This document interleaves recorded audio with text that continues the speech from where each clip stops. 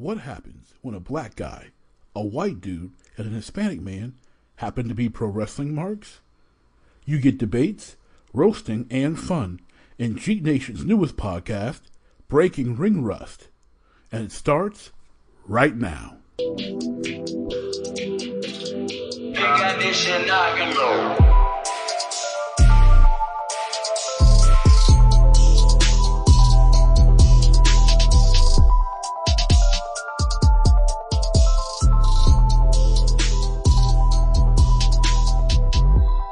Welcome, ladies and gentlemen, marks of all ages, back to a special bonus. That's right, we said bonus edition of Breaking Ring Rust. As always, I am your host, Rocky Mr. Magic, along with my co-host, JT. Say what's up, JT? Yes, welcome back, everyone. And this is a special bonus edition, and we're going to do something different this week. This afternoon, I said, hey, we missed a couple weeks. Let's give everyone a bonus episode. And since it's a bonus episode and we're not doing the regular format, so we'll be recording that in a couple of days. So let's do something different. So we're actually going to cover a specific topic today. Do it for the people, something different. Yeah. We're going to cover a specific topic, and then we're going to watch the main event of that topic and kind of comment on that. So we're going to try something a little bit different. Just since this is a bonus episode, we're not going to do kind of the usual a ranting and rambling, although I'm sure there will probably be a fair amount of that as well. Yeah, what's wrestling without the playful banter? So this episode is going to be on Survivor Series 1998. Yeah. That's right. Again, we want to cover something specific. We're looking at, hey, it's the month of November. What's big anniversaries? We decided we wanted to cover something in the 90s. And so Survivor Series 98 was what we decided on being the 20th anniversary. If you like this and we do another bonus episode this month, I'd like to do Survivor Series 93 too, because that was another fun one. Well, we might just have to pull a poll up for that then. Yeah. And for those who have been polling faithfully, we want to thank you so much. Those in the Geek Nation community, those in the Nation of African American Wrestlers community, and those especially also in Turnbuckles, Tights, and Theology. We thank you for polling when we post polls. And we haven't forgotten about the belt poll. We have not forgotten about that. We are waiting for El Rey to return so we can have that big belt debate and give you what you've been waiting for. So, and the poll is still up, so you still have time to vote. If you want to change your vote from whatever your original vote was. Yeah. Well, in the official poll, they get 5 votes, so. Yeah, but. So. No one's voting for your belts anyway. I mean, not like in Matt's, tag team polls where you get 10 votes, It's the top 10 list, so you get 10 choices that you got up to 10 you can pick, because it's a top 10 list. We're not doing top 10 belts, we're just doing belts and what people's favorites are. Now, we did a top 10 belt list. That would actually, the list you threw out there was so extensive, it could have enough for top 25. May I remind you, we went over what should be on that list, and I didn't even include everything that we said. You threw so many belts on there. You threw belts on there we didn't even talk about. No, we said we would cover WCW, JCP, WWE, New Japan, and ECW. Yes. And there were things I left off that list. You threw in versions that I hadn't even heard of. And there were things that I left off the list that Ray and other people were going back and adding too. People added 1 or 2 other belts. I don't even think I put the $1 million belt on there. Well, it wasn't an official championship. As dope as the belt was. It still actually might be my favorite belt. I love that belt. It's so just ostentatiously beautiful. Which reminds me of one of my all-time favorite Heenan lines, that if Virgil won the title, he'd have it bronzed. Bobby the Brain. He was amazing. All right, so we're going to jump into here. So we've got some sources. We're just going to base the discussion off of here. And we're going to throw in some commentary on JT with his not personal, but his version of Dave Meltzer for some of the more opinion part of how this card goes down. So Survivor Series 98, which was subtitled Deadly Game, was the 12th Survivor Series. It's a deadly game. And it took place November 15th, 1998 in St. Louis, Missouri at the Kiel Center. During this time frame, if you were not there for the Attitude Era, the big thing going on still was the Austin McMahon feud. Because in March, Austin had won the WWF Championship at WrestleMania 14 from my man Shawn Michaels. If you recall, also there was some feuds with Mick Foley, aka Dude Love, Undertaker, Kane involvement as well during the King of the Ring in June, and pretty much led to the culminating to where the main event was going to feature Rock and Mankind for the title, as McMahon's sole purpose in life is to keep Austin away from being the WWF champion. A lot of really big time Austin McMahon stuff happened leading up to Survivor Series. And a lot of convoluted things, too. Well, the Attitude Era had a lot of convoluted things. It's as great as it was. Because what led up to this was we had Austin win the title, lose the title to Kane, regain it the next night. The one-day reign. Right. Hold the title up until he lost it to both Kane and The Undertaker, leading to the title being declared vacant. Right. Because of a double pin. Then Austin having to be the referee for the match between Kane and Undertaker to decide the champion. Correct. Austin and attacked them both. Attacking both guys and counting them both down. Yes, that was during Judgment Day. And then you had McMahon declaring that now there would be a tournament, a 14-man tournament, similar to WrestleMania 4, to decide this. And since Kane and Undertaker had been the previous de facto champions, they would get a bye through the first round and face each other, just like Hogan and Andre had. Correct.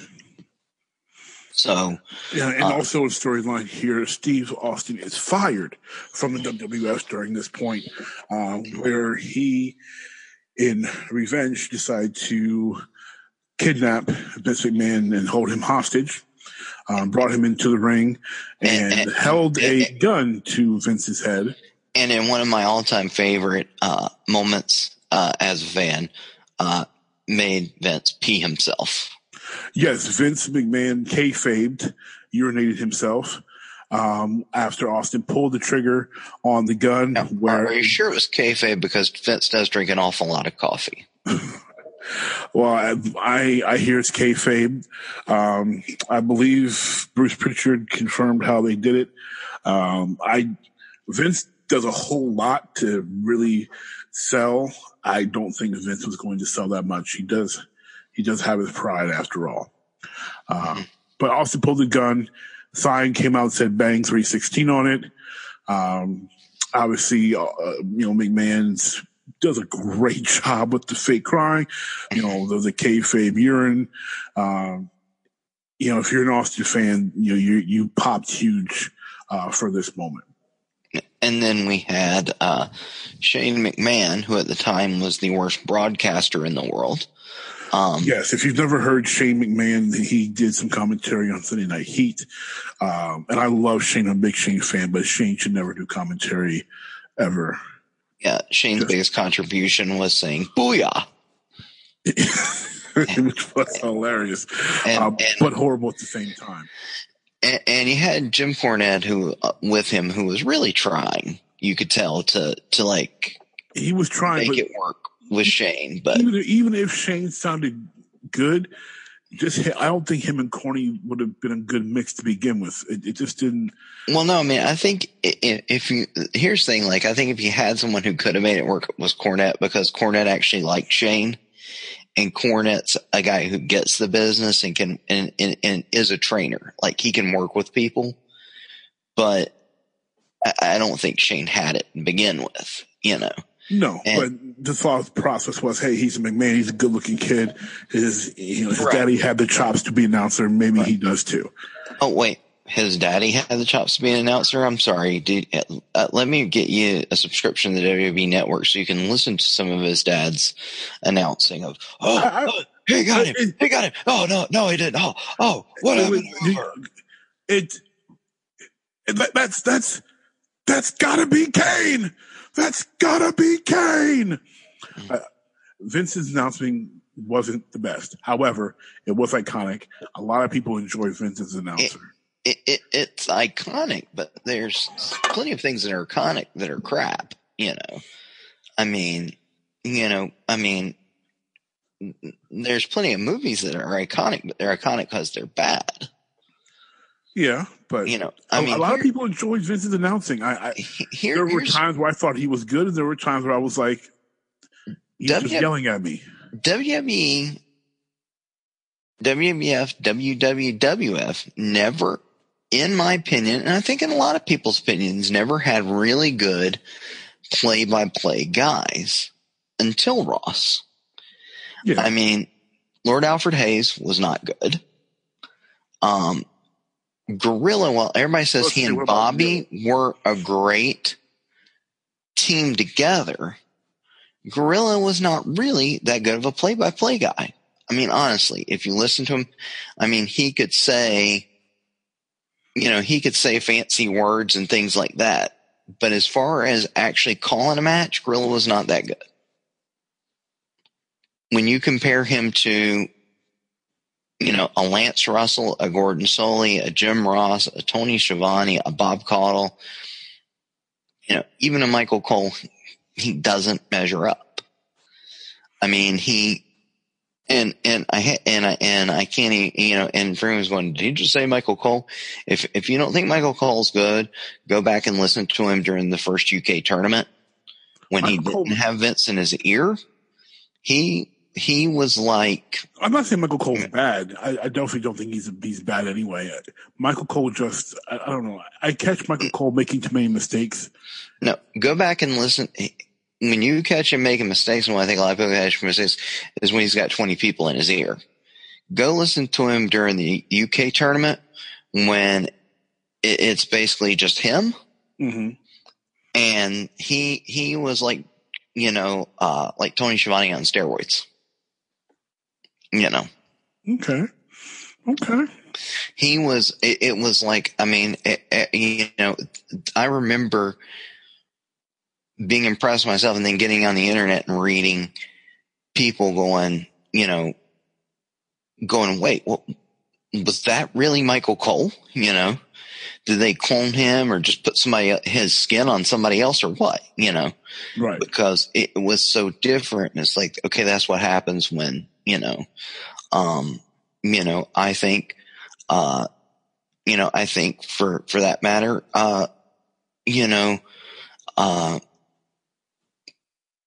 I think Corey Graves is much better at doing the play-by-play than is Gorilla. I'm not a fan of Corey Graves, but don't you dare besmirch the good doggone name of Corey Graves. I'm not a big Corey Graves. Nah.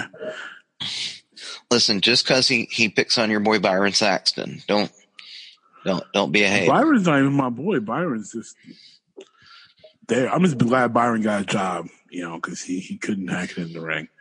Well, Byron had the most ridiculous finishing move of all time, is all I know. It was, I forget. It was so bad I blocked it on my memory. It was terrible. I'm just because you said that, I'm gonna wait till you at least expect it. I'm gonna send you a video of it. Now I'm just gonna ignore every video you send.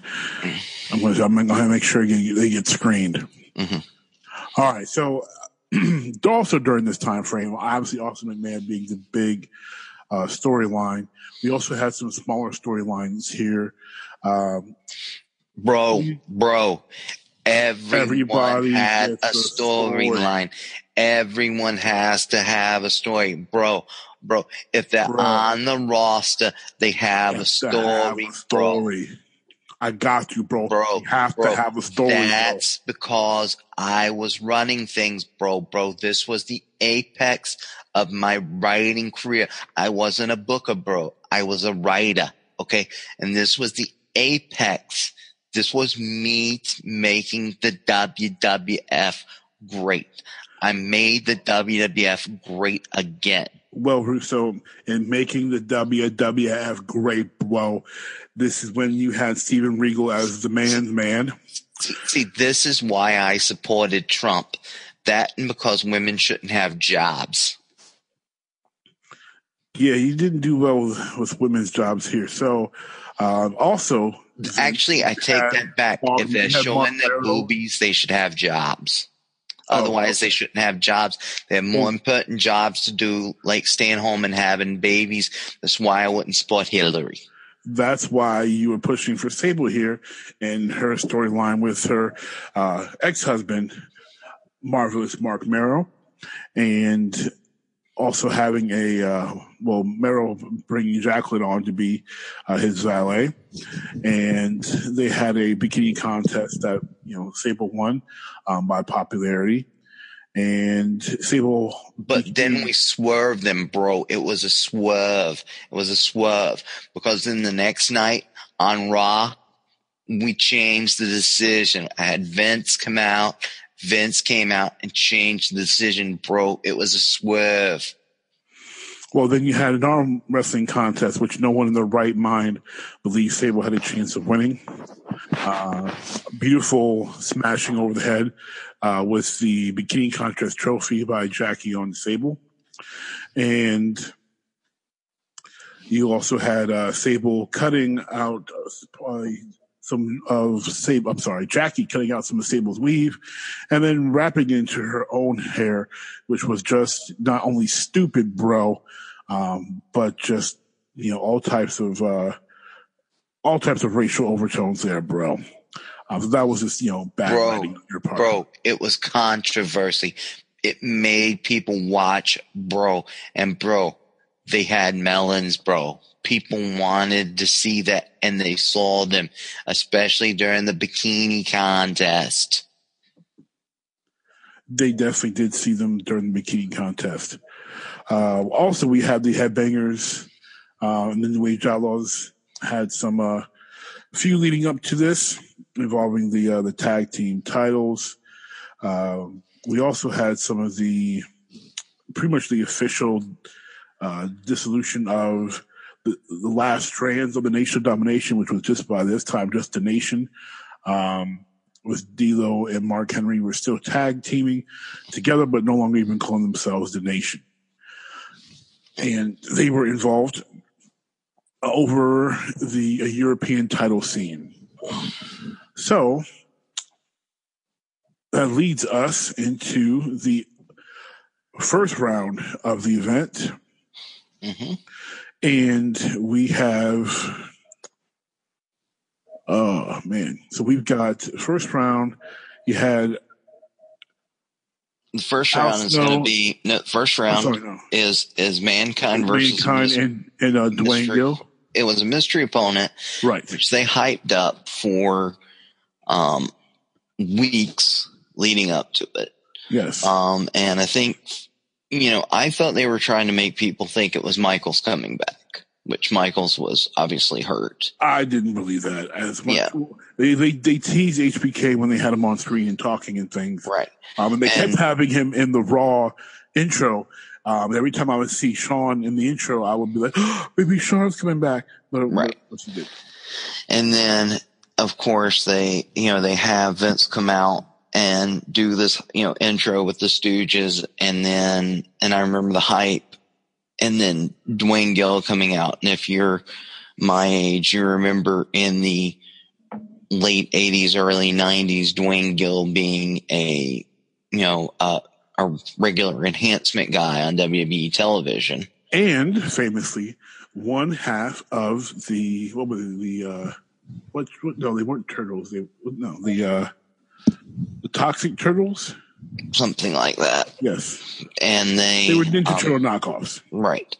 And he had been under a hood a few times for other things too. And, he comes out and he had always had like the male pattern baldness with like longer hair, but now he's completely shaven and he's got the Van Dyke and he's got the, and he looks completely different. And, Mankind beats him easily with a roll up or small package, like, pretty simple. Yeah, very simple. Knocked, fully knocks him to the mat, rolls him up for a pin. I think it was a 45-second match. And this is during the time period where Foley is trying to become the corporate champion. And it's worth noting he's wrestling in a tux here. Yes, and he had been awarded previously had been awarded the Hardcore Championship by Vince McMahon. So for those who loved that hardcore title scene, Mick Foley was the initial champion, handed to him. It looked like someone had taken the wing dingle and just smashed it with a sledgehammer and put some tape on it and gave it to Mick. But that was the inception of the hardcore title. Which is exactly what happened, actually. That's what I didn't know that. That's exactly what it looked like. Someone took the wing dingle and dared to defile it by smashing it with a sledgehammer. Yeah, there's two stories on that. Of course, there's that the winged eagle was originally broken up on TV. And a lot of people thought for years that was the belt, but that actually went into the hands of a private collector. Because Mel Phillips, who was a ring announcer and in charge of the ring crew, and unfortunately the Ring Boys, had retrieved it. And then, they decided to do something similar and then just, take duct tape and write hardcore on it. And so for years, fans and wrestling insiders and even people in WWF thought the same thing. But then, it was, discovered that, Rich Posner, who worked backstage at WWF at the time and just, taken one of the old winged eagles and smashed it up and taped it together. And that's what happened. Got a brand new championship. Right. So, although it was not intended to be an actual championship. It just, it was supposed to be a one-off. Yeah. Yeah. I guess I should have also mentioned that there was a dark match, obviously, that was the tag team match between the Hardy Boys and Too Much, Brian Christopher, Scott Taylor, prior to their Too Cool gimmick. Mm-hmm. After Dwayne Gill versus Mankind, the other first round match. And another thing worth noting too, which by the way, I always like the Too Much gimmick. But that was originally the team that Vince wanted to have the gay wedding for. Right, before Billy and Chuck, yes. Right. And what I always liked, and they got away from it, but there was a part where there was a time period when DOA was their bodyguards, and they would ride on the back of DOA's motorcycles, and I always found that hilarious. I don't remember that. Yeah, I always thought it was hilarious to see these two, tiny little boys, right, on the back of Ron and Don Harris or Chain, like these big, huge biker guys, right. And it was just when it was Skull and 8 Ball, and they were, but they would ride on the back of their bikes, and I always thought it was funny. The Harris Boys.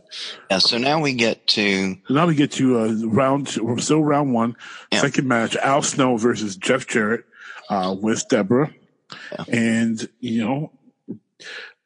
this match was it wasn't great. It wasn't great.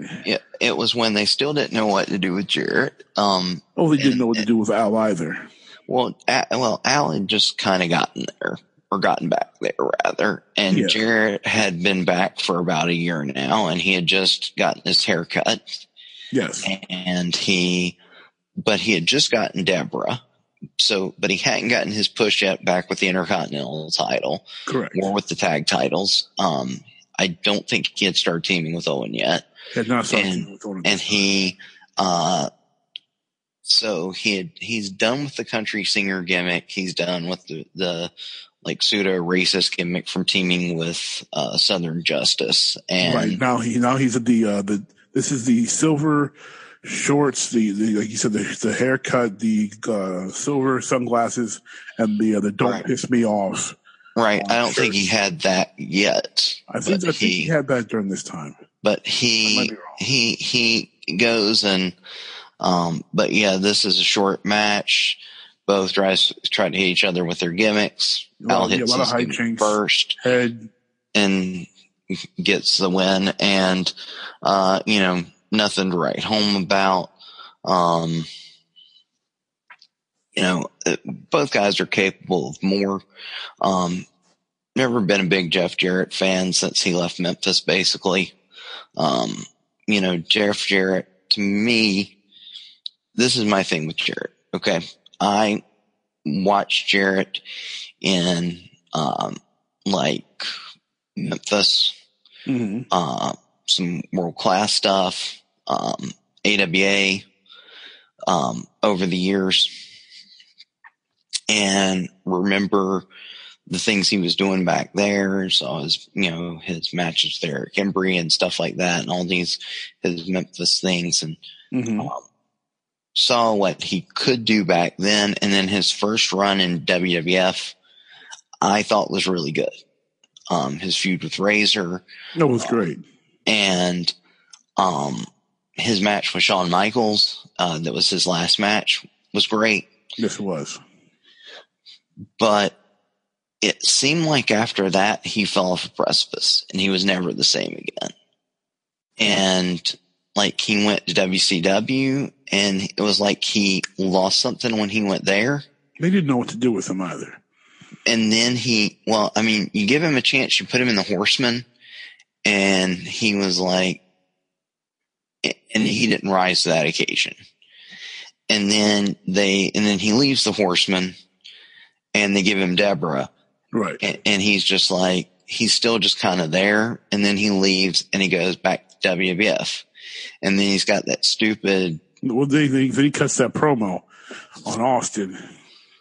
Right. He kind of goes into business for himself. Right. And you mentioned Deborah, which is crazy because she's got him during this time as his manager, and he dissed the crap out of her during that promo too, calling her a blonde bimbo or something to that nature. Right. He goes to WWF. He has that stupid outfit when he first came back, if you remember, with the strings. Yep. Right. The strings. And he's he's refusing to wrestle at first, and then he comes in and he wrestles Undertaker or whatever, and then he goes and just kind of languishes for a while, and he has a bunch of feuds that don't mean anything. Yeah. And then, finally they put him in the, and then now he's just getting to this point here. When WCW brought him in, and, he had this run, once he got Deborah back in WWF, it was like they started to push him, but it was like they were pushing him because of her. I think they saw that there was potential there between the two of them, and it just made sense. So. Because before her, they weren't doing anything with him. Then she comes along, and he's the tag team champion. He's the Intercontinental champion. Everything up until he leaves. Well, according to Pritchard, he pushed to bring her in, and they thought it would, she would help add heat, to him, and especially with him, every time she went to expose the puppies, he would cover them up and, get the crowd all upset because they weren't able to see her puppies. And she did help him. I think Deborah was underrated as a manager for that. aspect because, the people she managed, whether it was Jarrett, a little bit, managing him and Owen, D'Lo as well. She was a great support for them, and Jeff was able to generate a lot of heat on the fans for keeping them from their salaciousness of her. Right. I'm just saying it wasn't.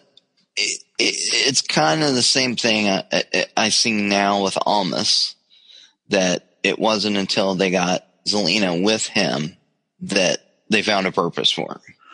Well, she's also a Mike.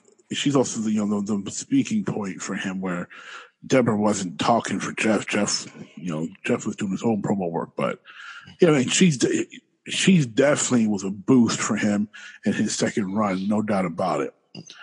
But this match had some some hijinks here where Jarrett tries Jarrett gets the head slipped to him from Deborah while he's doing that, and Deborah's distracting the ref.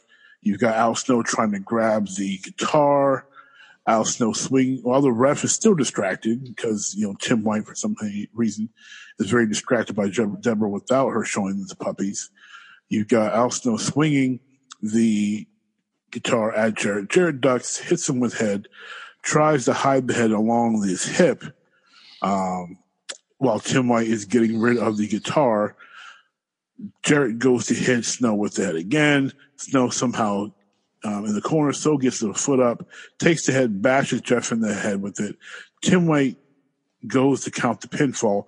Somehow, as Tim White is counting the pinfall, the head is right there in clean view before he gets to the 3 count, but he doesn't stop the count or wonder why the foreign object is in there. He continues to count 3, and Al Snow advances in the tournament.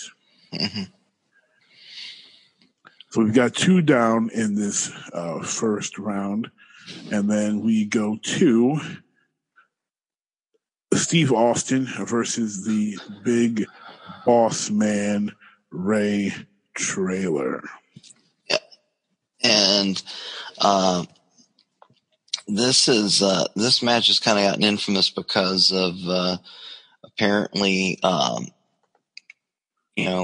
Man gave Austin a legit pretty stiff shot during the match. With the nightstick? No, with just a punch. And Austin was just like, I hope you're ready for the payback on this one later. That they both had talked about in later years. But at the same time, another short match ends in 3:18 with a DQ. Even though, Boss Man's supposed to beat Austin and stop him from going further, Boss Man gets himself disqualified. Yes. Which makes no sense whatsoever. Yeah. Yeah, it was a stupid schmonz finish.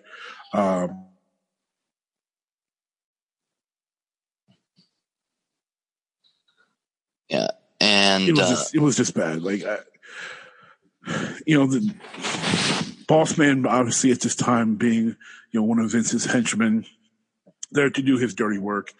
But it just did not go well.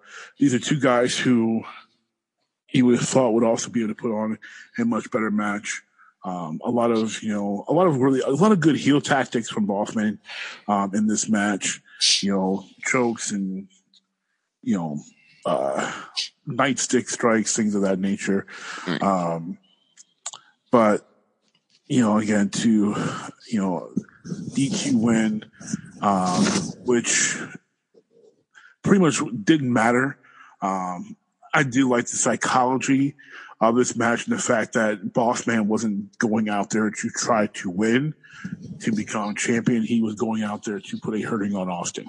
So in that, I did like it because, the whole point was just to put a hurting on him and slow him down. No one would have thought that Boss Man would go over on Austin anyway.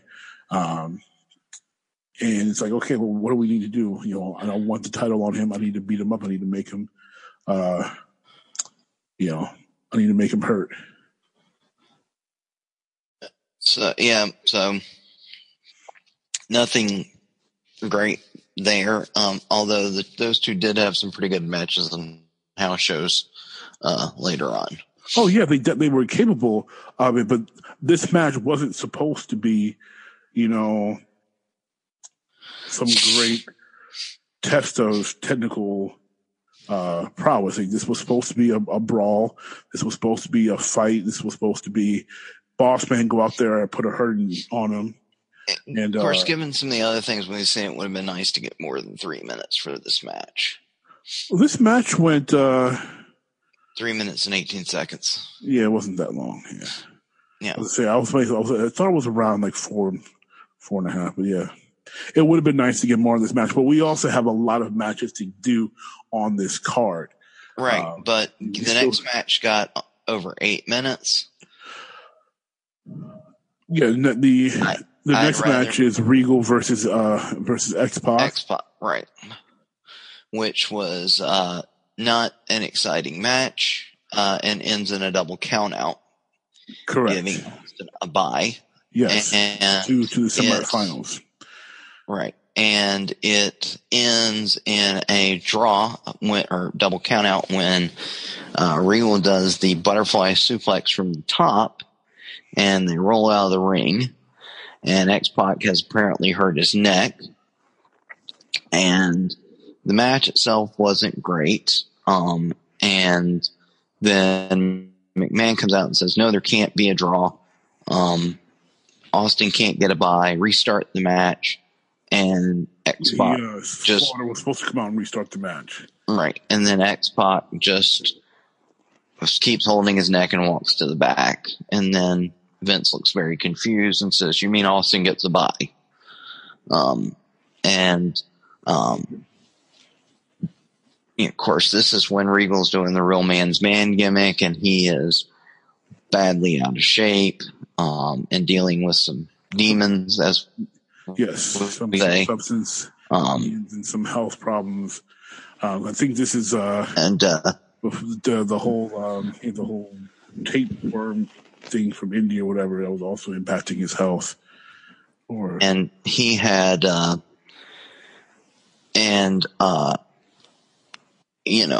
really hated to see this all go down because I'm a huge Regal fan. Have been since I first saw him. And so I wanted to see something more come of this. And he, seeing him, this not work out for him, especially the way he was being treated in WCW. Mm-hmm. And you know what? I actually like the song. I think the song is great. I thought it was hilarious back then. I'm like, he's a man. He's such a man. He's a real man's man. I remember watching Raw, and obviously this is when I don't know if you heard they did the episode on Regal on Something to Wrestle With. I've heard part of it, not all of it. Well, they got to one of my favorite moments of the man's man gimmick where he has the match against Godfather during Godfather's IC title run. I think it was during his title run, but it was against Godfather. I've not gotten that part yet. And Godfather comes out and he offers the hose to Regal, and Regal says, I might be from England, but I'm not Elton John. I'll take the broads. And so Regal leaves with broads. He's going up the ramp, and then Godfather says that England is nothing but a place full of insert slur, and Regal's incensed. They have a small brawl, but it's a whole 5 seconds of nothing, and Godfather knocks him out the ring, and that's that. And then of course we find out that Regal's physically just in terrible shape during this point, and no one really wanted to work with him because he was a danger to himself and to anyone really getting into the ring with him. Right. Which was sad because I thought I didn't like the gimmick, but I thought it was just fun. Like you said, the song was hilarious, and he's we were both Regal fans, but this with X-Pac, because most people think of this match and they're envisioning Regal as the way we come to love him in WWF with the with the Nux, or just to hold it proper, the wave and everything. People forget this is flannel and jean shorts Regal. So we had a lot of missed time things because he was off. Shawn was off in that match too. I think he botched a Bronco Buster. There were so many things that could have. Can't imagine why Shawn would be off. Yeah, he probably had popped 800 somewhere himself. Both of them, unfortunately, were dealing with some major substance problems during that time frame. But like you said, it resulted in that double DQ, which gave Austin that bye to the finals, which was just another great point to the story where, Vince is infuriated about Austin getting this bye. Slaughter unable to restart the match, but X-Pac was already gone because he was holding his neck and acting like he was dazed and confused. I don't know if that was acting. I don't know if that was acting either, but we're gonna take it as. And it was something you also don't normally see, because usually in a tournament it's only the heels who get a bye. Yes, yeah, the face never gets a bye, but. One thing that was special about the Osprey Man thing is there was always this back and forth between who's got the upper hand, who's getting the advantage. After that, go ahead. Yeah, so then that brings us to Shamrock and Goldust. Yes. And in no surprise, Shamrock wins by tap out. That was, no one had any, I think, suspicions that match was going to go anyway, but that. Going into it, Goldust wasn't being pushed hard. He was jobbing a lot. He was working alongside Mero, for a while before this time. In part of the whole Sable and jealousy thing, where he had Luna Vachon with him, and he had been doing those, formerly the artist formerly known as Goldust, where he would be, he was Dusty Rose Dust, and he was Marilyn Manson Dust, and just doing all types of. Well, he had not been taken seriously. Shamrock's being, seriously pushed, and he had. At the time, I believe he was still Intercontinental Champion. Yeah, he was still. Yeah, he was IC Intercontinental Champion. Yep. Yeah, and so he had just won King of the Ring. He was IC Champion, so it was. The fact that the match lasted over 5 minutes is probably, to me, the most surprising thing. Probably. However, it was probably because, the best match of the first round, with, Shamrock being able to hit his stuff, hit his Hurricane Rana, obviously got to the tap out with the ankle lock.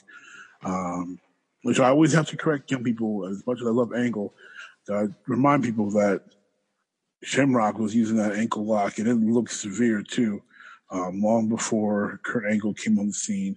Although he was not the first person to use it in wrestling. No, but he was the first, shoot guy to come in and really, really kind of get over with it. Although. And he looked crazy. He looked like he was going to snap your foot. In the pressure he was wrenching on it, and Angle standing up with it was just like, there's no pressure on it. Where I looked at Ken doing it, I'm like, Ken looks like he's trying to break this dude's ankle. Yeah. Well, I don't know. There were times Angle did it, especially when he'd throw the leg grapevine on. Yes, when he first started doing it, Angle looked like he was trying to do it, but then.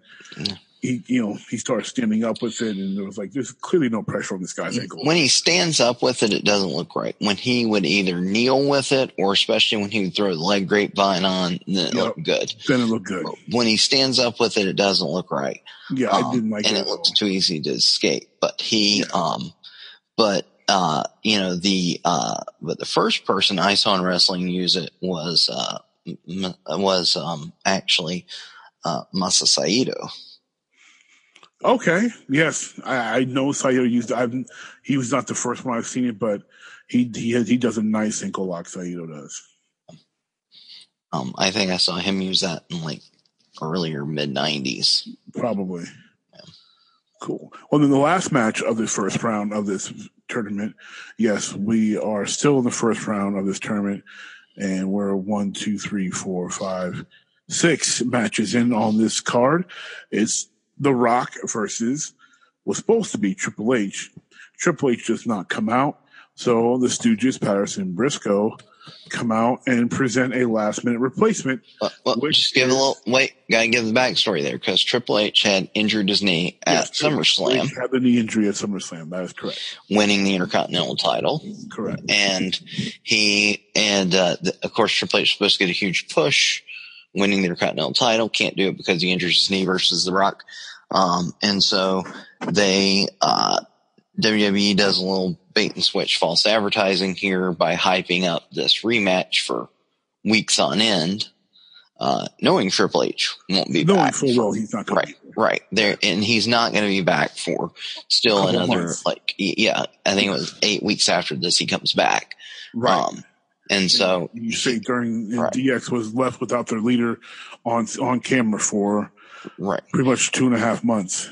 So they bring him back, or maybe it was 4 or 5 weeks after this he comes back. I know he didn't come back till after the Rock Bottom pay-per-view, but he comes back, but no, he's not going to be there.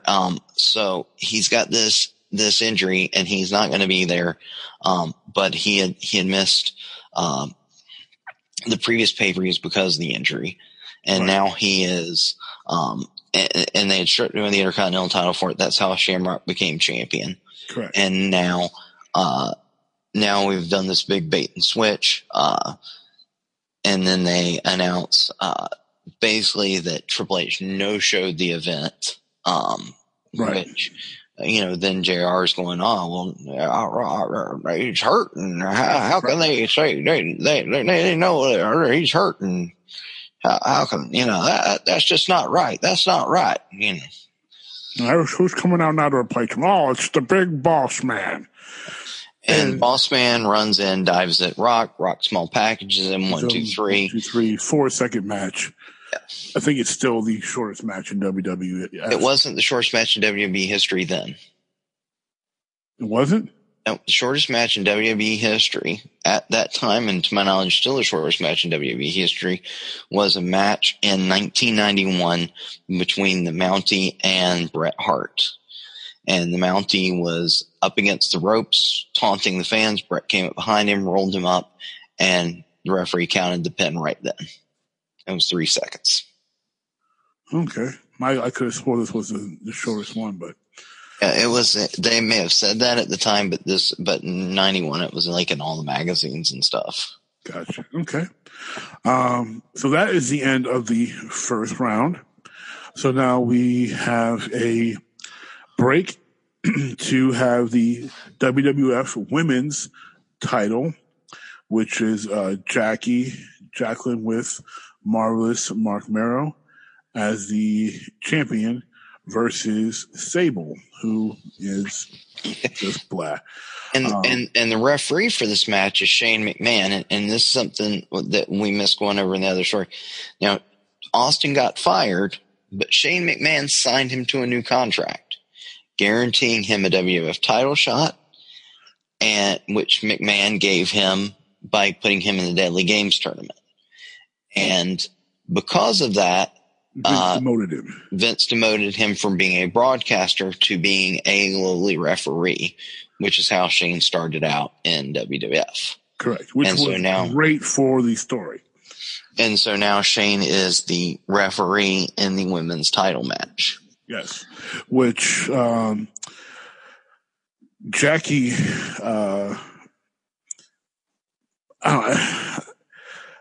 I hated watching every Sable match because it was just so bad. Having to watch Jackie, carry her through matches was just painful.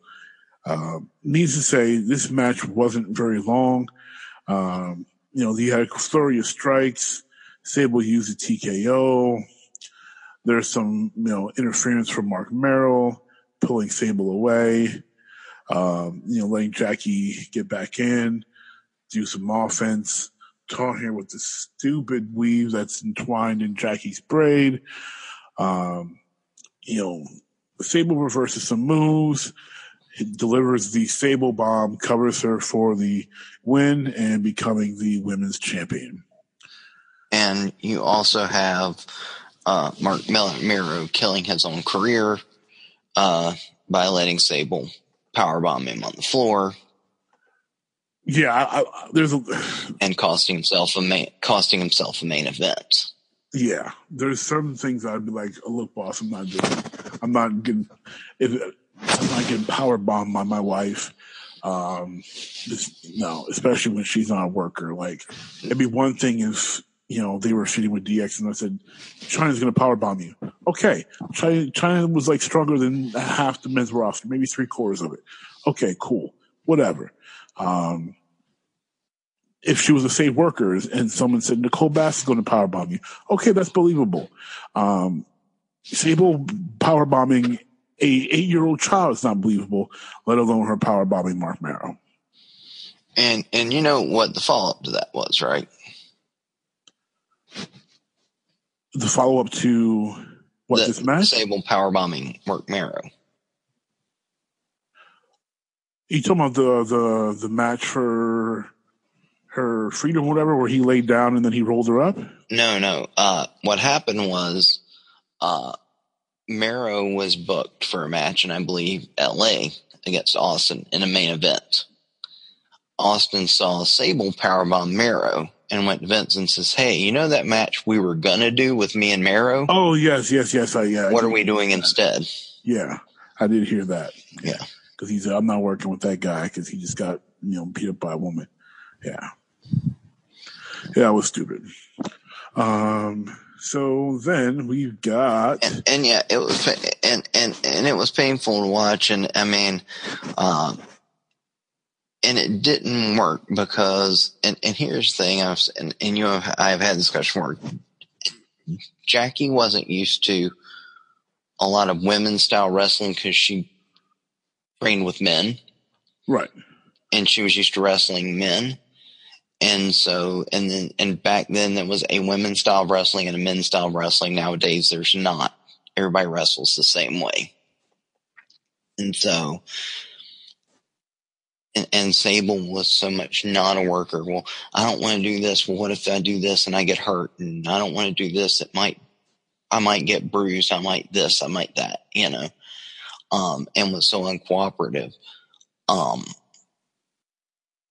It just didn't work on any level, except that they wanted to put Sable over, and I've never understand why. No, yeah, I don't understand why when you have a roster of women who can work and you have women who, when you look at Sable and Sunny in 1997, you have a woman with fake body parts who looks like a horse and doesn't like the business. Right. And then you have a woman who has smaller fake body parts, but looks like the all-American girl and absolutely loves the business and can talk and likes people, Why you go, oh, that one who looks like Mr. Ed and who nobody likes and doesn't like the business is going to stab you in the back the first chance you get. That's the one we're going to take. Right. Because I think if they had stuck with Sunny, she would probably still be there today. Possibly, yeah. Not be on a farewell tour. Right. Well, if she was on a farewell tour today, it'd be with WWE. Oh, she's on a farewell tour. So this is her last year taking independent bookings. Well, no, I'm saying if she was on one. Oh, if she was, yes. Right. Now, she should, it'd be nice if, Vince let her go on TV one last time. Apparently, I scrolled down too far on this list, so unfortunately, I skipped the entire Yeah, I wasn't going to point that out, but I was going to swing back up to it. So no worries. I'm big enough to make up to admit my mistakes. So I accidentally scrolled down too far and skipped the second round, the quarterfinals. Well, if you had to get any bigger to admit your mistakes, we'd have a problem. Yeah, well, I just have to buy a bigger size. You couldn't believe you left that door open, could you? Yeah, well, hey, I can roll with the punches. So in the quarterfinals, which Matt was going to skip, we had Kane and The Undertaker. We had Kane and The Undertaker. Yes, we did. In a match that was not great. None of the matches really on this card are great. Let's just keep it 100. That was well. But here's the thing: the matches weren't great, but the card itself was. The card looks like it's a dream match card. Like here's the thing: the card was greater than the sum of its parts. Because I've watched this card probably 20 times, but this match, like we're talking, I guess it was last week about how there were some good big man matches, and Kane and Undertaker had some of them. This was not one of their good matches. This was not one of them, no. But so slow plotting. Kane goes after Paul Bearer. He turns around, Undertaker tombstones him. The end. Right.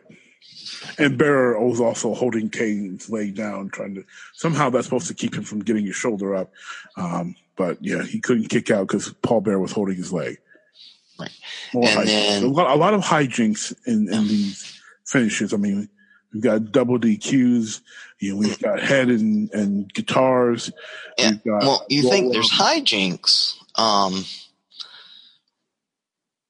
In the next match, you have Mankind and Al Snow, and with that, you have Mr. Sacco being tied, and unknowns to Al Snow, it's been tied around head. Correct. So when Mankind finds this out, he flips out on Al Snow, and then that spurs him on to beat Al Snow with the double arm DDT and the mandible claw. Right. And they had, for context, Snow and Mankind have been tagging up to this point. Not at that time they hadn't. Previously, yeah, they have been tagging. That was a year later. At this time, Mankind was doing the solo thing, and he was doing the Vince's son thing. Snow was on his own. He teamed with Al Snow like a year or so later, and then they won the tag titles. I thought they had formed. They had formed this. I could have swore they had a. Because Mankind was. I'm about to go back. I'm going to have to go watch. Mankind was a heel at the time. I could have swore they had done like an ad hoc type team where I can recall them doing vignettes where they were talking, like they had Snow and Head were talking to each other and stuff, and then Sacco went missing, and Vince had put it on Head to like trigger Foley to get pissed off. All right. I don't remember them being a tag team because Snow was a babyface and Mankind was a heel at the time. I don't think anybody knew what Snow really was at that time, but maybe I have it wrong. Maybe I'll have to actually get the stupid network to go back and look. But I'm pretty sure that happened during this time, but I might be wrong. And then we have Rock and Ken Shamrock, and even though every time. And this is about the 14,000th time they've met each other that year on pay-per-view. Yeah, but I always enjoyed it. Generally, always enjoyed it. This is actually they've met on all four of the anchor pay-per-views that year. Well, when something worked, they're like, okay, let's do this again. And this is and so The Rock won the first two by disqualification. Right. Even though he really got beat at them, he got pinned at one and then convinced the referee that Shamrock cheated. Right. And then they gave him the title back. And then he tapped out at WrestleMania, but Shamrock wouldn't break the ankle lock, so they reversed the decision. Then he tapped out at King of the Ring. And so now he's finally going to get a pinfall over Shamrock, Right. but only after he intercepts the nightstick from Big Boss Man and knocks Shamrock out with it. Right. I remember they did it was a really good job. They, on this match, especially the corporate cheating between, Boss Man trying to, help out Ken, inverting himself in yet another match. Because this is, the third match yet again here. Involving Big Boss Man. Mm-hmm. But again, more hijinks. Like we haven't, this tournament doesn't have a single clean finish, outside of, actually, no, I mean, technically what's the, Sako tied to the head, kind of a trick. I mean, there's not a single clean finish, in this card, in this tournament specifically. Everything is, a DQ, a schmaz. There's something going on in every single match. Well, you have your semifinals set now, between Mankind and Austin and Rock versus Taker. So now along the card, which on paper sounds amazing. Yeah. Yes. So now if you watch the pay-per-view, now after Rock and Shamrock, which never should have happened, as you have the Sable Jackie match, which, as much as I love Jackie, there's no way that a Sable match should be on the top of any card. So then we've got semifinals, Mankind versus Stone Cold Steve Austin. Yeah, and this was a fun match, and it was, it wasn't as good as their other matches from earlier in the year. Given like tile imitations and stuff like that, and a badly botched finish, but Austin tears off Mankind's tuxedo, and he's got the regular Mankind gimmick underneath it, and they, basically have kind of a knockdown drag out brawl. Austin basically has him pinned, and then there's no referee. He's going for the pin. Shane runs in to count 3, stops counting. Austin looks at him, and he flips Austin off. Shane gives him the double thing, which I have to admit, they got me. I did not see that coming. They did such a great job building Shane as a babyface. The sympathy that was poured all over Shane, him getting demoted, because he had helped Austin. The fans are like, yeah, Shane. Everyone's feeling for Shane. Oh, yeah. And he slides in there and he starts to do that count. And when he stops and Austin looks up at him like, what? And Shane's on his knees and gives him the double finger. I'm like, wow. Then Austin just goes at, like, it was and crazy. Then when he, and also Shane's reaction, because he gives him the double bird and then he immediately looked scared. He looked so shook. And then he's backing out of the ring, and you can tell he's trying to act tough, but he's scared, and his reactions were priceless. He was great. And then of course it's a very famous botch because Boss Man's supposed to interfere in this match to give Foley the win. Right. He misses his cue. So Gerald Briscoe has to come in the ring, and give Austin a chair shot. He's worried about legitimately hurting Austin, who has a very bad neck. Yes. And gives him a love tap with the chair. Yeah, that was the weakest chair shot ever. That Austin has to sell like he's been murdered, and gives Foley the win. At least, I mean, he had to sell that very weak chair shot after after a very good match, or that sell would have been really tough to have any believability in. But then, so then Foley gets the pin, by Shane. The corporation speeds off quickly, jumping into a limo and being chased by Austin, because, there's always some wrestler chasing down a car on foot, and somehow we're supposed to believe that they're going to catch it. Right. And then we have, so Mankind's in the finals. I remember going into it going, I think everybody knew Rock was going to win because if you had certain things, you knew what WWE's pay-per-views were going to be coming up, and you knew the December one was going to be called Rock Bottom. And that kind of gave away that Rock was going to win the title. Right. But it was like, are they going to do Austin Rock? You know, at Survivor Series, is Rock going to beat Austin?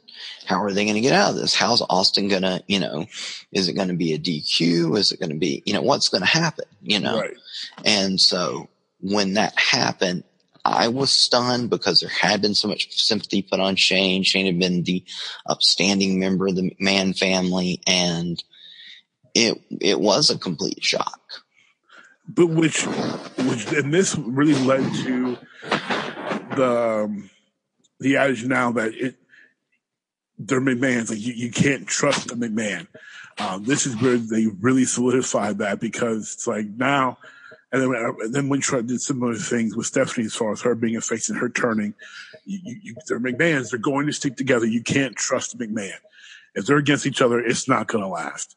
And this was one of the best words that I think in wrestling history. Like, right. Literally nobody saw this coming. Right. And that led us to the next match, which was not a great match between Taker and Rock. Yeah, this match was really, really bad. Another I don't know what Taker was going on with Taker during this time frame. But matches that normally would have torn the house down were just not good. But him and Rock looked like they didn't have any chemistry in this match. I don't know if it was because of. To be honest, I've never enjoyed the matches they've had together. Period. I can't sit down and go, hey, I remember that great match between Rock and Taker, and I've seen them wrestle several times. Yeah. I mean, their King of the Ring 99 match wasn't great. This match wasn't great. They wrestled when he was, Biker Taker. They've had several matches, and I can never sit down and go, oh yeah, I remember that great match with, I don't think they had chemistry together. They didn't. And so this one wasn't great. And this one ends when Kane comes in and attacks Rock to get Taker disqualified, to get Taker back so that Taker won't advance in the tournament. And then Taker kind of looks at Kane like Taker just pooped in his pants. Yeah, it was really, really stupid finish. Essentially, Taker was going to choke slam the Rock. If you haven't seen this match, you don't remember it. Kane climbs in the ring. Don't bother going out of your way to see it, by the way. Yeah, don't bother going out of your way to see it. Again, another, another non-clean finish. So Undertaker throws Rock into Kane. Kane picks him up, choke slams Rock. This gives the Rock the win via DQ, advancing him to the finals. Undertaker and Kane, again, like Jason said, they have this ridiculously looking stare down, and they proceed to fight through the crowd. A really, really, really poor match. Mm-hmm. So this match was followed up by a triple threat match for the WWF Tag Team Champions, with the D'Lo Brown and Mark Henry. Mm-hmm. Now just D'Lo, Mark Henry, no longer the Nation. The Headbangers, Mosh and Thrasher, and the champions, the New Age Outlaws. And this match, it started something that would become a running bit for the Headbangers for several months, although most people don't realize it. After this match, Road Dogg says to the Headbangers, who, spoiler, get pinned, hey, why don't you butt bangers get you some IC belts out of the WWF catalog? And that's exactly what they actually do. They start carrying around two of the foam Intercontinental belts. Yes, which was hilarious. And calling themselves the Universal Tag Team Champions, and defending those belts on TV. for a period of months, but it all came from the line of, hey, why don't you get some IC belts out of the WWF catalog? And and that's exactly what they did. Taz and Glenn had a great sense of humor as a team. They were always I never took them as serious contenders for tag titles, but I thought they were always enjoyable to watch. They held the tag titles. They did hold them. I thought this was a great chance for them. I mean, they're almost at the main event. I mean, I don't think they've ever been this high on the card before. In a triple threat match against the Outlaws, who were not on fire as they were in '97, but they're still hot. DX is flamed down a bit with Triple H gone, as we previously mentioned. But DX is still a hot commodity. Just without Sean or Hunter there, the fire doesn't burn as bright. But still the tag titles, they're still in a position where you have to respect who they are, and the way they've been performing was still to their level of expectation. So then you had D'Lo and Mark Henry, who I like individually. I've never enjoyed them as a tag team, but I love the fact that they also were so high up on the card. Because I definitely, D'Lo was really starting to come into his own at this time before he went on his nice singles run. So this match, not great, not terrible either. This is just, to me, is a passable match. You mentioned obviously that the Headbangers got pinned. The Billy Gunn hit the Famouser, followed up with a pile driver, which we won't see in today's WWE product, to retain the championship via pin. Not decent match. Mark Henry and D'Lo, to me, if they had more chemistry as a tag team, I thought this match could have been a whole lot better. The Headbangers really, really good with tag team offense, and they worked well together. And obviously, anyone who's watched the Outlaws know the Outlaws had fantastic in-ring chemistry. D'Lo and Mark Henry, and Mark Henry at this time also was not the Mark Henry. He was not at that great. This is before he got sent down to OVW again. Like, he was not in a great place here as far as his work goes. And D'Lo was great. Got his chance to hit the lowdown and get his stuff in. But this is one of those matchups like, this could have been a lot lower on the card. Happy that they were so high on the card, but it was like, to me, for the story, you could have pushed it down a little bit. I know they wanted to break between the rounds of the tournament, but I would have rather seen something else here, to be perfectly honest, with this high on the card. As much as I love tag team title matches, unless the tag teams are really good, unless they got a really, really compelling story going on, I just have a hard time seeing a tag title match this high on the card. It's just, especially when it's the Headbangers, it's Road Dogg. I mean, it's Mark Henry and D'Lo. We're not talking about two upper echelon tag teams going at it here. We're talking about mid-carders, entry match guys as far as tag team, and some mid-carders against your best tag team. It was just, I didn't believe that they would be able to be that high on the card. It makes sense why, but it's still like, this match should have been, in the middle of the card somewhere. Okay. And so that means it's time for our finale. Yeah. Rock Mankind for the WWF Championship. This was extremely enjoyable of a match to me, and not just because I'm a fan. I'm a Rock Mark. I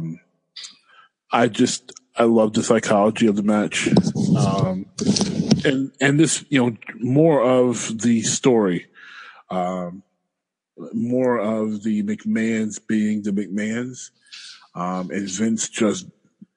Vince pulling the strings and being huge, monstrous dick. I thoroughly enjoyed it.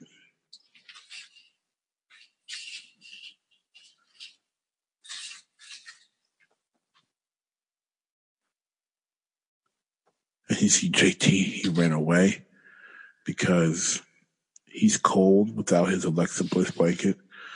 So he's going to get it. And he's going to wrap up real nice and tight in it. And he's going to say, "Dear Alexa Bliss, please save me, miss. You're all that I need. You're all that I need." Oh, you're back. Yeah, Kirk Quill. Mm-hmm.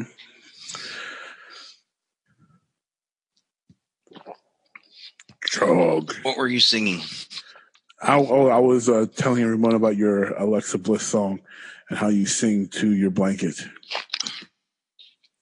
Hey, once all my shirts come in, you know how many Bliss shirts I'll have now? 25. 20. That was close. Well, I had 14 the other day. Yeah, it's only up 11. I mean, that's no big deal. But I actually realized after I talked to you, I actually left out some items that I have of Alexa Bliss. Namely, we don't want to know about your Alexa Bliss draws. No. Alexa Bliss. No. I do have Alexa Bliss socks, and I do have the Alexa Bliss gloves. You buy little girls' gloves now? They fit me. Apparently, JT has woman-sized hands. These are not woman-sized hands. They're one size fits all. That means those are woman-sized hands. There's no such thing as one size fits all. Hey, I wear a medium in men's. You mean you wear a large women's? Well, my ring size is a 13, so. Woman-sized hands, terrible. Hey, my pinky's bigger than most ring size is bigger than most men's ring size. So, I bet you your pinky couldn't get past your ring couldn't get past my pinky's first knuckle. Because I have man hands. Big old bap. Soul crushers. You crushed the soul of The Rock. You crushed the soul of Mankind. You even crushed the soul of Vincent Kennedy McMahon. Yours wouldn't crush the soul of Vincent Mike Jones. I already crushed his soul. You wouldn't even crush the soul of him when he's sitting at a Subway signing autographs for $5. I've already taken his soul, crushed it, sprinkled a little salt in it so it stings a little bit more. And then I dropped the hammer on it. Mike Jones, done for. Done. Who? Done. Who? Done for. Who? Mike Vincent Virgil Jones is going back to teaching. Shane. You say it's a shame? No, I said Shane because he was Shane for a while too. He was Shane with the West Redneck whatever racist group. They weren't racist. So were. No, they weren't. No, he wasn't Shane with them. He was Curly Joe. It was Curly Bill. Whatever. See, they weren't racist. They had a black guy with them. That's why they added him, because they were racist. No. Curt Hennig was not a racist. Barry Windham was not a racist. I don't know about Kendall, but it was a racist gimmick. No, it was just because the rap gimmick was so bad. Oh, the No Limit Soldiers? Yes, I can't wait to talk about the No Limit Soldiers. That was a terrible, terrible stable. When we do worst stables in wrestling, got to talk about the No Limit Soldiers. Pretty much any stable that involved No Mask Rey Mysterio Jr. So that would be the Filthy Animals. Mm-hmm. And the No Limit Soldiers. Mm-hmm. The No Limit Soldiers were just bad because, I mean, why Eric Bischoff ever thought that bringing Master P in was going to be... No, okay. It wasn't a bad... First of all, it wasn't a bad idea. No, it was. No. It was horrible. It was not a bad idea. It was horrible. No, it was not horrible. The execution was horrible. The idea was not horrible. No. Master P was a worse idea than David Arquette as world champion. No, not at all. Not at all. Because at least they got press for David Arquette. They got press for Master P. There was a lot of black folks who didn't care about WCW. All of a sudden, they got Master P, and they were like, "What? I'm gonna check this out." Unfortunately, the execution sucked, and they gave them a bunch of no-name wrestlers. Show me the reflection in the ratings. Show you the reflection in the ratings? Yeah, of how their ratings went up. I can tell you what people expressed when they started actually. I'm not talking about what people expressed. You said it was a good idea. So if all these black people, it was a good idea. If all these black people cared about Master P being on there, then surely WCW's ratings went up then. I bet you they did go up a bit. But when you saw what they put out there, they put out there one of the Armstrongs in some camo, and they put out there this brother called the Massive Swole. And then you had a bunch of dudes who can't even. It's one thing if you can have a hip hop team, that's fine. But then you're asking Tony Schiavone and Mike Tenay and Bobby the Brain Heenan to be able to use hip hop lingo to try to put them over. It's just dumb. They needed their own. They needed someone just to come on. I needed a manager to be their voice box during the matches to help carry them. The execution sucked. If they would have executed it better, it would have been fine. The execution sucked. And by the time they realized their execution was so bad, they tried to throw Mysterio and them in there to give them some stars that are already there, not a bunch of power plant guys. It was already too bad. It was already too late. But it was a good idea to further their reach, to entrench themselves into other markets, especially in Louisiana. And Master P was on top of hip hop then. You were potentially expanding to a whole nother culture that, so especially Southern wrestling, was really not into at all. So it was a good idea. It was really poorly executed because whoever Bischoff had talking to him that said these, the way they were going to go about it was a good idea, clearly did not have half a brain, or because you can't expect Master P to know how to book it. He's a rapper, and he was a basketball player and a rapper. That's what he knew. And a music producer. He's not a booker. So that was good idea, good thought, just not executed it decently in any way, shape, form, or fashion. But if they'd have taken some time and let them really flesh out and develop a story with them and put some decent wrestlers on that, shoo. And especially all the money Master P had so much cash. The freaking label, the videos for the label had money all over the place all the time. All he had to do was come in there, kind of even like a black version, a hip hop version of $1 Million Man, and just throw his money around and just sign big names, to be No Limit Soldiers. That way they could have had some more established stars instead of the Massive Swole and whatever Armstrong that was. I can't tell. They all look the same. In their in their stable. They could have had some decent matches, and they wouldn't have had them in feuding with the freaking, West Texas Rednecks, all the stupid Misfits in action and all that other crap. Like I said, if it was such a good idea, just show me where the ratings reflected that they got anything out of it, that it was a good idea.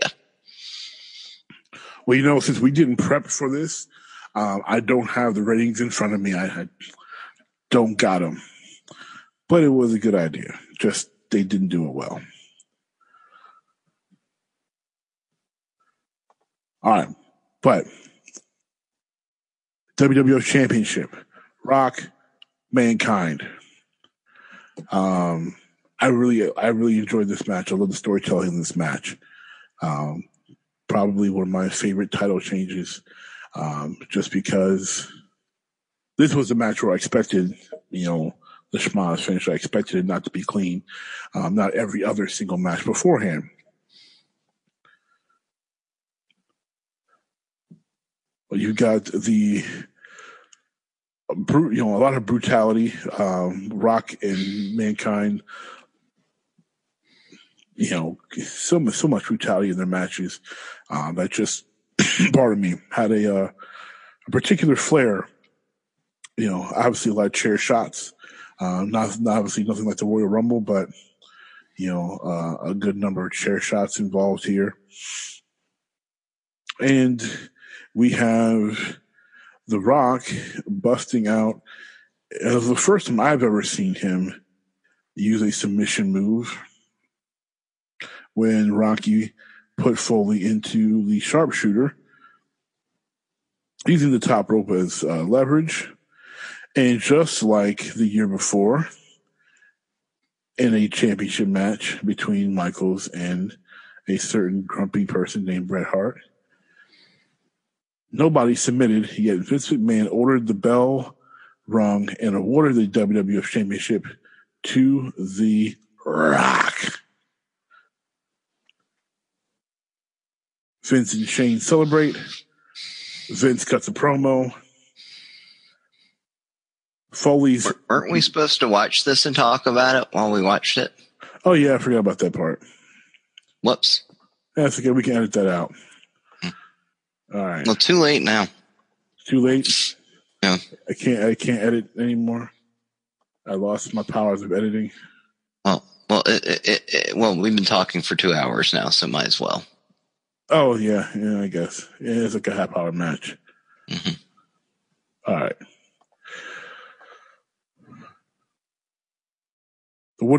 Then share your thoughts on this match. This was a match where I admit they got me too, because I did not see the swerve coming in this one. Rock had,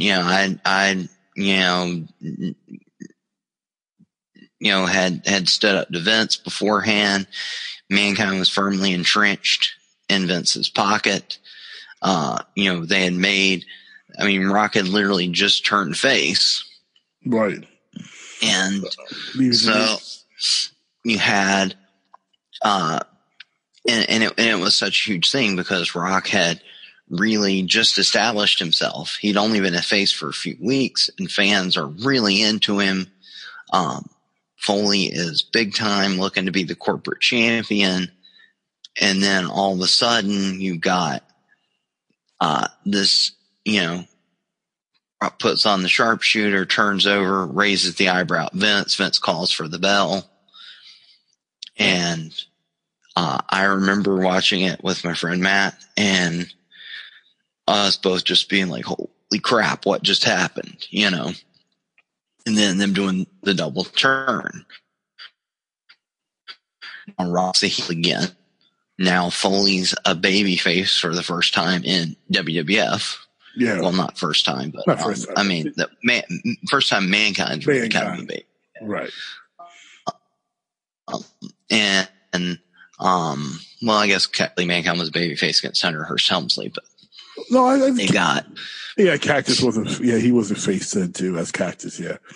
But you've got them but you got him as this sympathetic baby face, and everything's turned around. You went from taking Rock from being the number 2 most popular guy to now he's the most hated guy.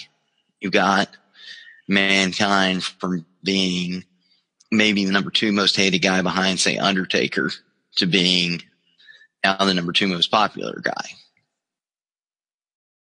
And just that whole thing turned wrestling around. Yeah. Because then you went from having it all be about Austin to being where Rock and Foley trade the title for months. Yep. And everything just changed, and it was like nobody saw that coming. Like nobody saw Mick Foley in the next few months being WWF champion. Like, I don't think if you sat down with anybody in October and was like, oh, where do you see the WWF title going the next few months? Anybody going, oh, Mick Foley's going to be champion. Yeah, no one saw that. Yeah. But by the time WrestleMania comes around, Foley's a 2-time champion. Right. So, like, that was, I don't think a lot of people saw where all that was going. And, so that, I remember being shocked. I remember, recording this on pay-per-view and having this tape and watching it over and over again. And while the matches weren't great analytically, the event as a whole, to me, was entertaining. If I just sat down and watch one of these matches, I'd just be like, oh man, this is crap, Yeah, one match by itself isn't great, but the entire card told a really great story. And right. You mentioned the swerve. Like, they had us in circles as many times as they swerved us. It's the swerve, bro. They really did. And even as, I would say 3 minutes into the match, Hebner is, I think he's checking on, I think he was checking on Rock with Mankind. Mankind had him in something like a headlock or something, and Vince and Shane stroll out. The fans are booing. There's intense heat on the McMahons. Because it looks like they're there to again ensure that they're going to screw Rock or screw over the baby, and to duplicate. And the balls it takes for Vince McMahon to duplicate the same finish from last year with the sharpshooter, same pay-per-view a year later, that just takes balls to do that, when that is still one of the most talked about and debated and heated conversations you have in wrestling, 20-something years later. 21 years later now, that's still talked about so much on how controversial that moment is to duplicate it a year later. It was just a gutsy call. Yeah, well, especially when the fans are expecting the screw job against The Rock, and they do the screw job against Foley. Yeah. And what's funny is like when they call for the bell and Rock wins, at first the fans pop, and then they're like, wait a minute. Because the guy they wanted to see won. So first everyone pops. Like, yeah, I popped. I was like, yes. So I'm like, huh. Like, I was still happy because the guy I wanted to win. Right. But I was not seeing the heel turn. I was happy, once everything, all the swerves I've been taken to kind of settled with me because I prefer heel Rock. Mm-hmm. To me, heel Rock is best Rock. And his 98 was just phenomenal. Like, Macho 89, Rock 98 is just some just great runs. I thought 98 was fantastic. To me, it's like this. It's like, if you've got, like and to me, the crowd too showed the way wrestling had changed, because you have like the smart fans who are still cheering for The Rock because they're going, hey, it's our guy. He won whether he's a heel or not. We like him because he's cool, Right. And that was the way the fans were. And wrestling fans were smartening up in 98. They're going, we're just liking him because he's cool, whatever, Then you got the fans who are the more traditional fans going, no, he won, but wait, he cheated. No, that's not right. Boo, boo, Mm-hmm. And it was interesting to see that kind of dynamic within the crowd, Yeah. because especially St. Louis is more of a traditional wrestling city. It's not Philadelphia. It's not New York. Right. Where they're known to be more cynical crowds, Right. So, so I think that, it was, definitely, I just remember being shocked that night. And, as it's generally hard to shock me in wrestling or in a movie or anything like that. So I always appreciate that, when I'm shocked, when something shocks me, like that got me. If you ever seen the movie Primal Fear, the end of that movie shocked me. Right. Like this reminded me of that, and it was like, okay, those are things I appreciate. When someone shocks me, okay, he got me. I respect that. Yeah, they definitely got us, and there was a lot of really enjoyable spots in this match. They took their time. They, and Foley and Rock just had, great chemistry in ring. Rocky started, Rock, like I mentioned earlier, the savagery, with the chair shots, and, Foley being a champion is taking that pounding. The McMahon's looking like they're up to no good as they watch, at ringside. Just just an amazing job of storytelling that they did in this match. And then, like you said, they got us. They got everybody, and it's been a long time in wrestling. Period. Like, as much as we complain about the current product of WWE, Ring of Honor hasn't gotten me in a long time. Impact, New Japan, like these promotions they're not swerving fans the way they used to. So it's been a long time since I've said, hey, they got me. This was one of those really classic, hey, they got me.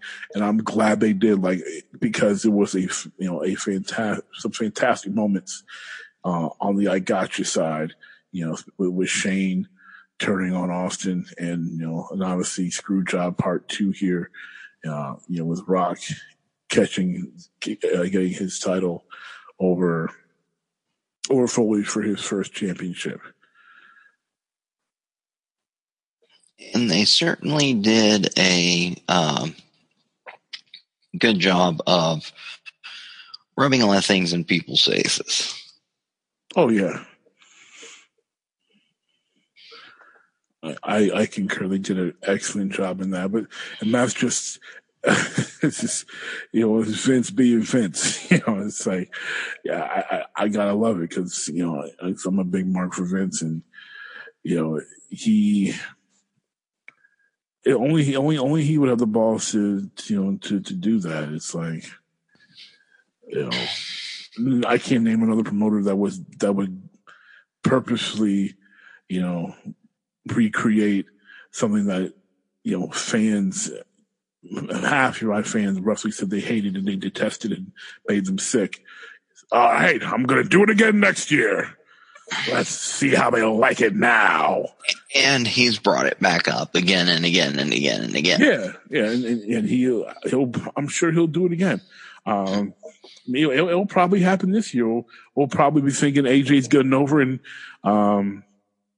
or maybe Brock looks like he's winning. All of a sudden, AJ throws a calf crusher and they ring the bell and he didn't tap, and everyone's like, what? And then Vince is like, I gotcha.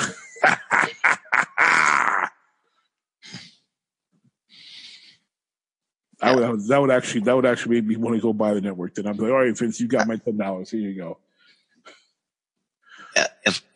If I was Vince, you know what the ultimate screw job would be?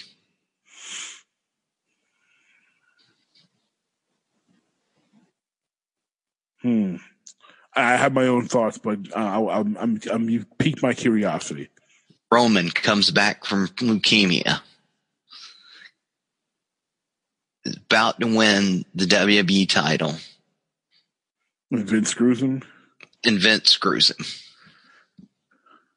That would be the ultimate screw job. That would be just the ultimate, like, at Survivor Series. That would be the ultimate, like, Vince McMahon middle finger to the fans. That would be, because now, I mean, with this leukemia thing, like, you're not allowed to boo Roman anymore. Like, when he comes back, you're like, no one, you can't boo the man now. Like, he's officially over as a face now because he's coming back from cancer. By the way, Jimmy's Famous Seafood in Baltimore is doing a fundraiser for leukemia research in January. I'm thinking we need to do a road trip. Hey, I'm always down for seafood. For some crab cakes. So. Oh, sounds good to me. Yeah, I'm with it. So you're right. That would be. I haven't had good crab cakes in a while, and I have no idea where to get good crab cakes around here. That's because there are none. That's what I was afraid of. Yeah. Yeah. So Baltimore it is. Yeah. Baltimore it is. That's great. That would be, wow. If Vince was still an on-screen character on the regular, that would be phenomenal television. Yeah. Phenomenal. The problem, I can't see. The thing is, like, if Stephanie did it, it wouldn't be the same. It'd be close because she's a McMahon. She's so much like her father, but it wouldn't be the same if you had Hunter do it now, because he's kind of a baby face now. Well, yeah, because him and Shawn back together when he got hurt, he coming back from injury wouldn't be the same. Yeah, Stephanie would have to do it if not Vince. But it will be or heel Shane. Yeah, but Shane's on SmackDown. When Roman comes back, he's coming back to Raw. He's going to be in the flagship. Shane could be on Raw. I don't see Shane leaving the blue team. Or it could be an interpromotional event. But what would Shane's motivation be? Like, because I don't see now. Okay, I could see if they were talking about like a champion versus champion match or at Survivor Series. Yeah, but see, that type of swerve's got to be a WrestleMania. That's a WrestleMania swerve. But you got to do the screw job at Survivor Series. Yeah, that's true. Yeah. So Roman came back, was Universal Champion. He's facing AJ because they're not going to take the belt off AJ anytime soon. AJ puts him in the calf crusher. Roman's right near the ropes. He's about to make the ropes. And before he makes the ropes, Shane has him ring the bell. Yeah. Because Thing is, it's tough though, because the SmackDown fans would cheer it. And the Raw fans would be pissed. Like, you have to find a way to piss everybody off with it. Well, you'd have to have a SmackDown heel do it. A SmackDown heel be the one to put Roman in a submission move. Like, either AJ would have to be a heel at the time. Would have to be heel. Or you would have to have someone on SmackDown who is a heel do it, like Samoa Joe. Yeah, I would. Or somebody like that. I would like to see AJ keep the title, but turn heel. I would definitely like that. Mm-hmm. And there's definitely ways to go about doing that. That would be good. That would be enjoyable. And then it would definitely make sense. See, if we go to Jimmy's Famous Seafood in January, we can record the podcast on the road.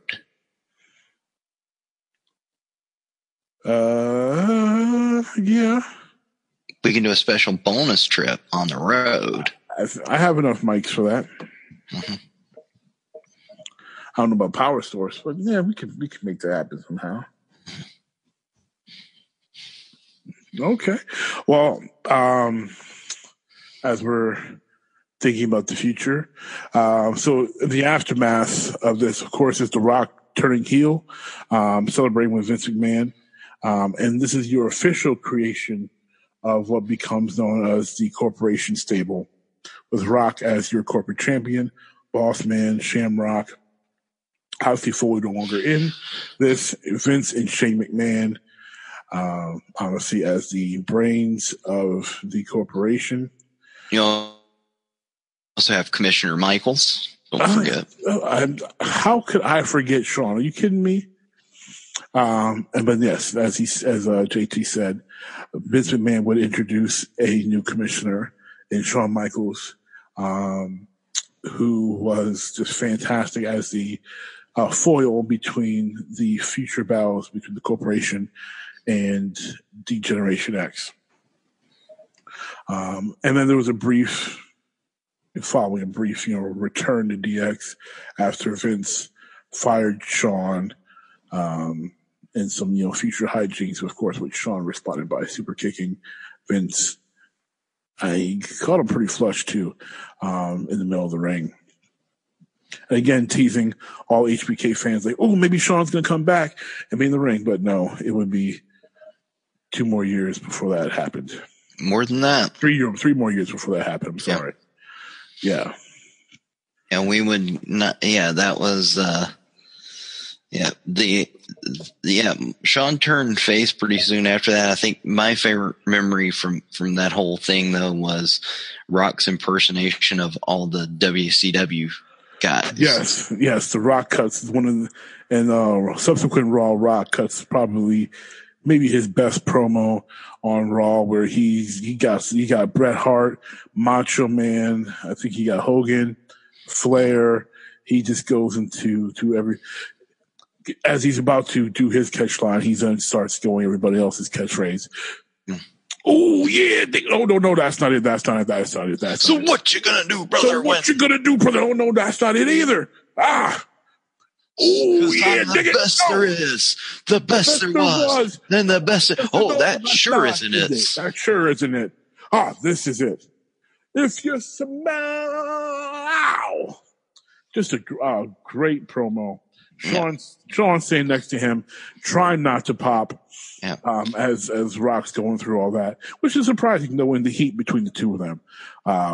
And surprising took the shot at Bret, given the alleged heat between him and allegedly that he was a big Bret fan. So, yeah, that was an interesting thing for another time. But yeah, there was interesting heat between those.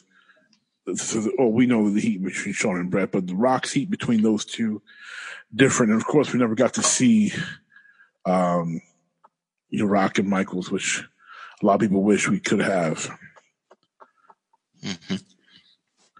So why don't we talk about some things we can put up on the poll for our next bonus episode? Well, if you enjoyed this format, and next time we do it, because this was honestly a spur of the moment thing, we will definitely be more prepared. And I will promise I won't scroll down too fast anymore.